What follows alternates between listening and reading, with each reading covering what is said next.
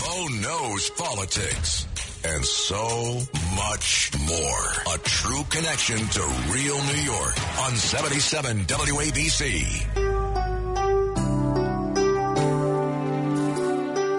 WABC Talk Radio 77.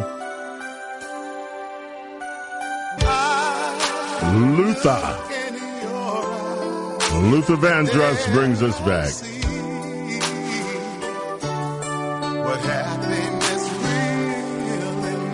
Happiness really means Mark Stein is on your radio.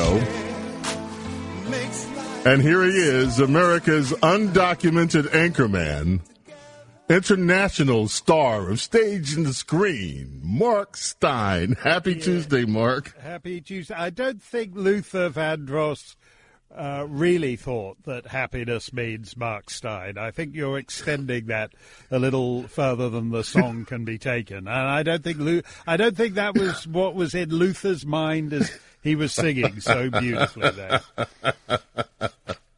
Oh, goodness, Mark. Oh, by the way, Mark, before we even start with all the stuff I had lined up to ask you about, can you explain something to me, please? Because I don't know the answer to this. Why is Harry of Harry and Meghan suing the Brits? What the hell, Mark, what the hell is going on over there? Well, it's it's to do with his security. And I mean, actually, one of the things I quite like, the last time my daughter and I saw the Queen, which was in Glasgow, huge crowds everywhere. But she just had a police car front and back. She basically had, actually it was just one police car, and then it was like her ladies in waiting behind her. So she's not like Biden with that 88-car motorcade that he had when he was in Rome a couple of weeks ago. The Queen just has one car front and back, and she's like walking around, thousands of people, and she's got basically a constable and then a sort of plainclothes detective as well. That's all she's got, the Queen. And so Harry and Meghan are annoyed that they want to come back to Britain, but there's an argument about whether they are entitled to security. And Harry's thing is, we need security because everybody, for some mysterious reason we can't figure out, everybody hates us.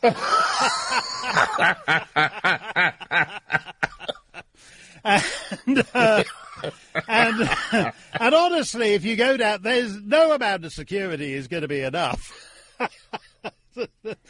So he should fry in all his buddies, his so-called buddies from Netflix or whatever it is, and they can provide his security. Harry would never have done. Harry was this beery, rugby-playing military guy who would never have had any truck with this. The whole thing about these guys is they travel light when it comes to security. Now he's living in California. He's seeing that Biden's got an 88-car motorcade, and he's thinking, well, if Biden gets 88 cars, I should at least get 73 for me and Meghan. And it's not really... It's a complete waste of time. The only security detail he needs is from her. And if he'd had a security detail from her, he wouldn't be in this mess. Now, okay, so you've got, and by the way, I'm sorry, it's coming out. I'm fascinated by the Royals. I'm sorry. So no, you've always had that, though. Yeah, I know. It's just I just can't stand it, but I am fascinated by these people. So now Andrew has been thrown to the wolves.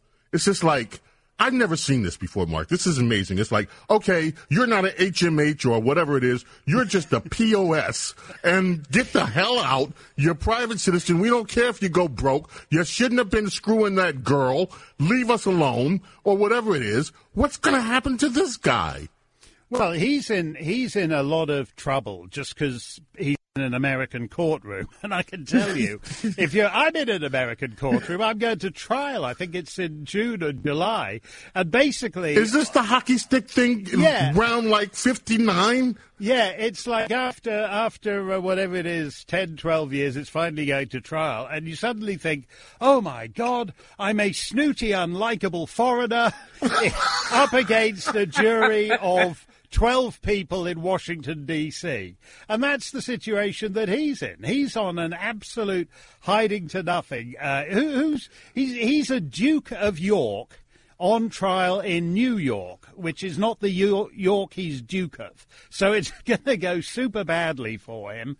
And basically the Queen, as I understand it, the Queen took him aside personally and told him, because he's like Colonel-in-Chief of the Fusiliers of Canada and all these regiments all over the British Commonwealth, and she brought him into the room. She said, "Hand him over right now.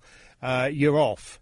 You're off the case," because she's had complaints from soldiers of the Queen in England and Scotland and Canada and New Zealand who said, we don't want to be associated with this guy. Quite rightly, he destroyed himself. And this is the final confirmation of it. So let me get this straight. Over there, they're tying their panties up in a wad over all this stuff. Meanwhile, Bill Clinton has this picture of him in a dress and heels that used to sit up in the Epstein layer, one of the Epstein layer. Bill Clinton's still flitting around like he's Mr. Big, and nothing happens to our guys.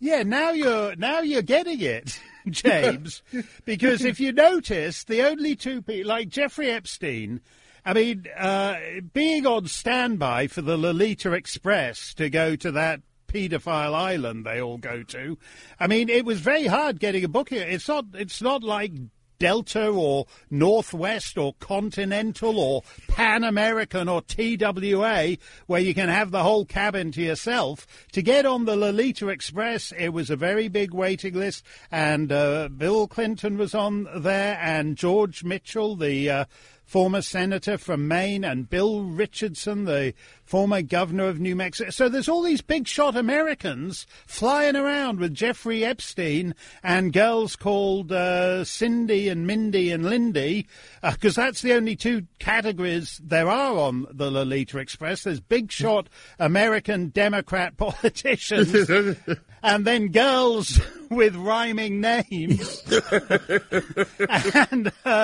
And the only two people who are in any legal jeopardy in this business turn out to be two British subjects, Ghislaine Maxwell and the Duke of York. That's It's almost Oh, look, we don't want people to focus on what Bill Clinton and George Mitchell and Bill Richardson are. Is there anyone? Well, there's a couple of snooty, hoity-toity Brit foreigners. No one likes them. Let's get them in the talk. Oh, what a great defense. I love it. Okay, Mark, I read something, and I instantly thought about you when I saw this story. And especially now that you're saying this hockey stick, you're going to have to explain this hockey stick thing to people. Can you do that real quick? What this is about? This whole, when you say you're going on trial. Well, it's a guy called Michael Mann who 20 years ago came up with what was really the most important and best known scientific graph of the early 21st century, and it showed the climate for the last 1,000 years.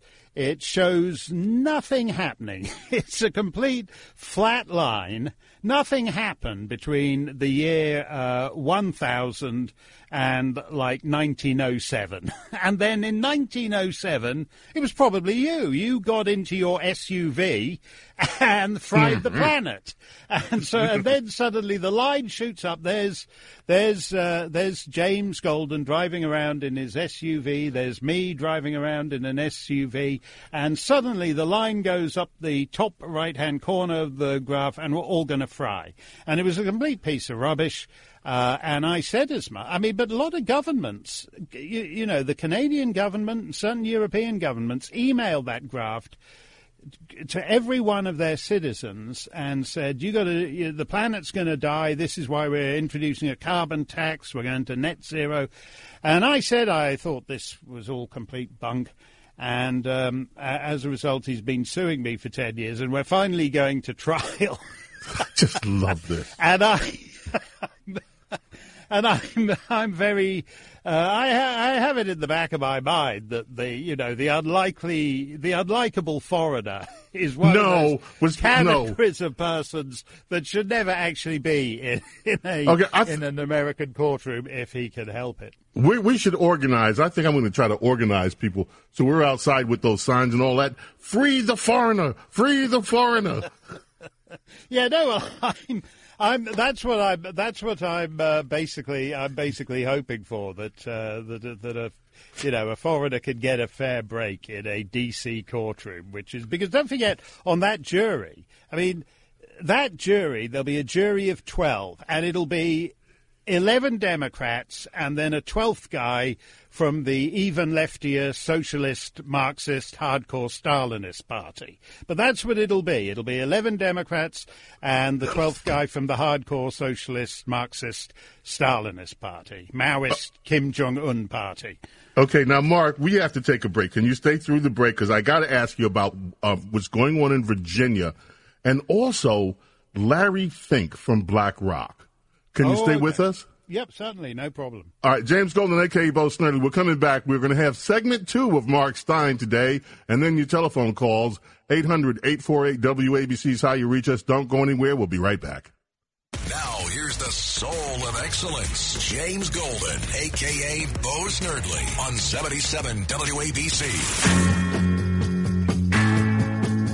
With America's favorite undocumented anchorman, international figure, movies, television, radio, print. He's everywhere. He's Mark Steyn, and Mark Steyn is with us for a second segment. Mark, thank you.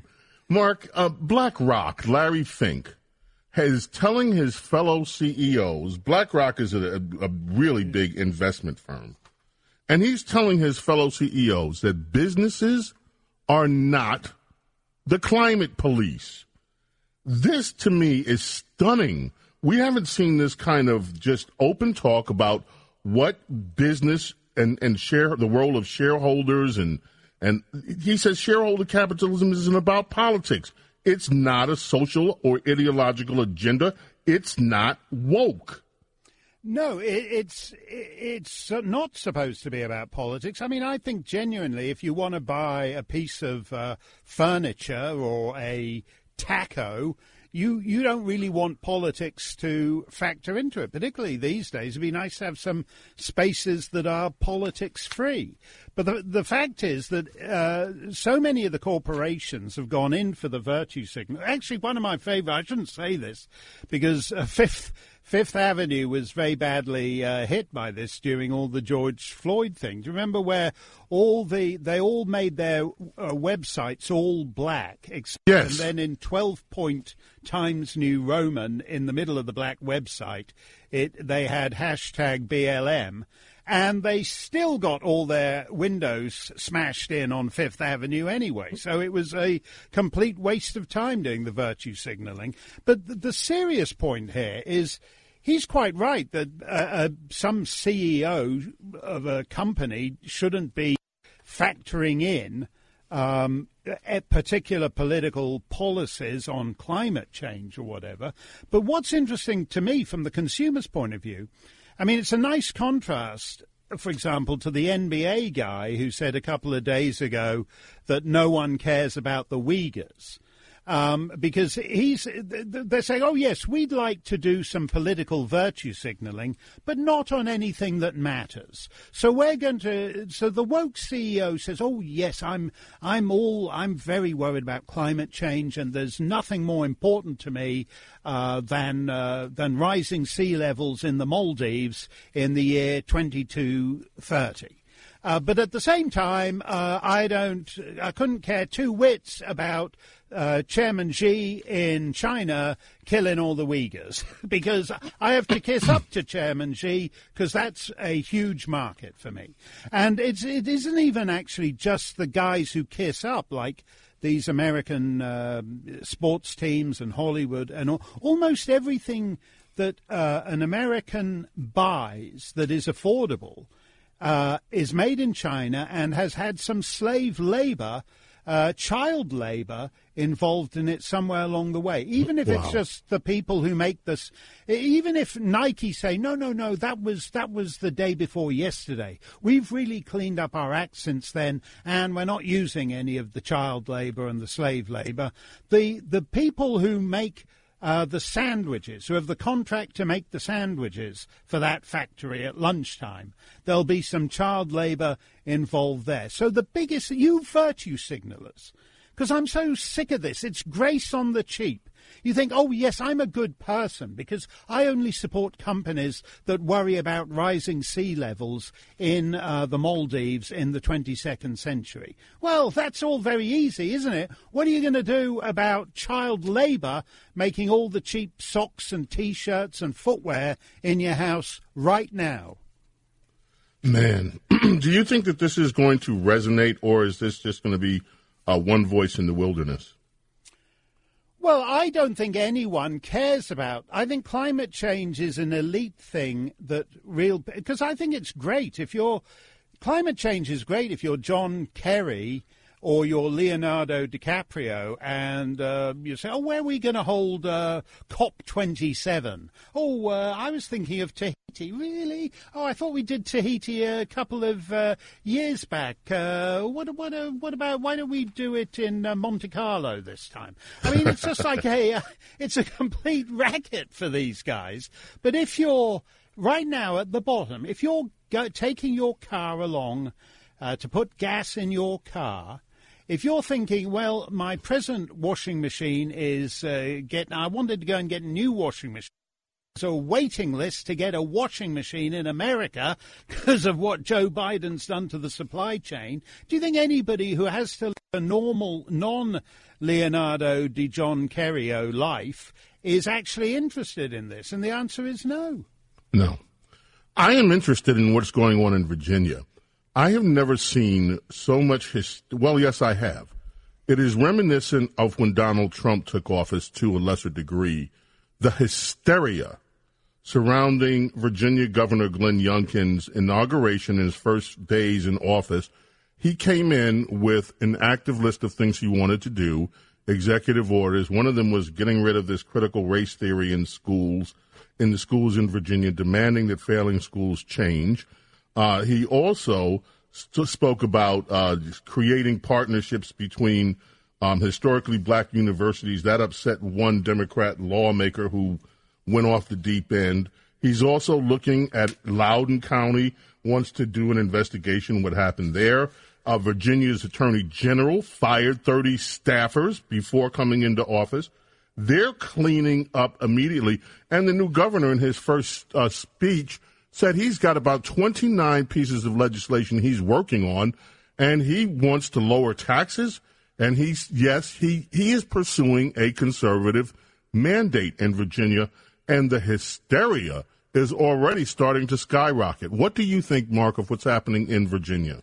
Well, I think he's absolutely right to do it this way, because he basically said I could give an inaugural address full of a lot of high-flown, wafty, gaseous, up-in-the-clouds, generalized blather, or I could just start announcing 45 seconds into it things that are going to happen starting right here, right now. And he's all business, and he's doing the stuff he was elected on, and he's quite right to do it.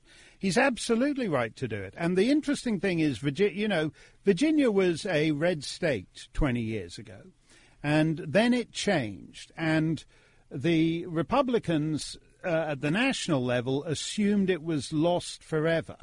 Well, right now you have a totally crazy, what you have going on at the national level here is you've got a nation of 330 million people, being run by crazies who have no interest in the lives of those 330 million people. And there's an opening there. These aren't the issue. The things he's dealing with shouldn't be issues at all. They're only issues because the left handed them to him. The critical race theory is, everyone thinks, the lefties all think, oh, this is nothing. They're just making a fuss about it. No, it gets to one of the awful realities of life in this country, is that you can have red states and blue states, but red states are all full of blue school districts because those school districts have been corrupted by nonsense like critical race theory and all the rest of it. So you can have the reddest of red states, and then you have all these blue school districts all over it, turning red state children into blue state wokesters. He's above the target when he's doing this. We'll keep our eye on him. Mark Steyn, thank you so much. Where can people find you, Mark, on television? They can find me at GB News tomorrow night. We're on, well, actually, I think the best time is if you watch the replay, which is at 2 a.m. London time. So that's 9 p.m. On the East Coast. So it's perfect for New Yorkers. And you can see that at gbnews.uk. Mark, thank you so much. We look forward to chatting up with you next week, my friend. Always a pleasure, James. WABC Talk Radio 77, James Golden, a.k.a. Snurley. We're coming back. Your telephone calls coming up. Don't go anywhere.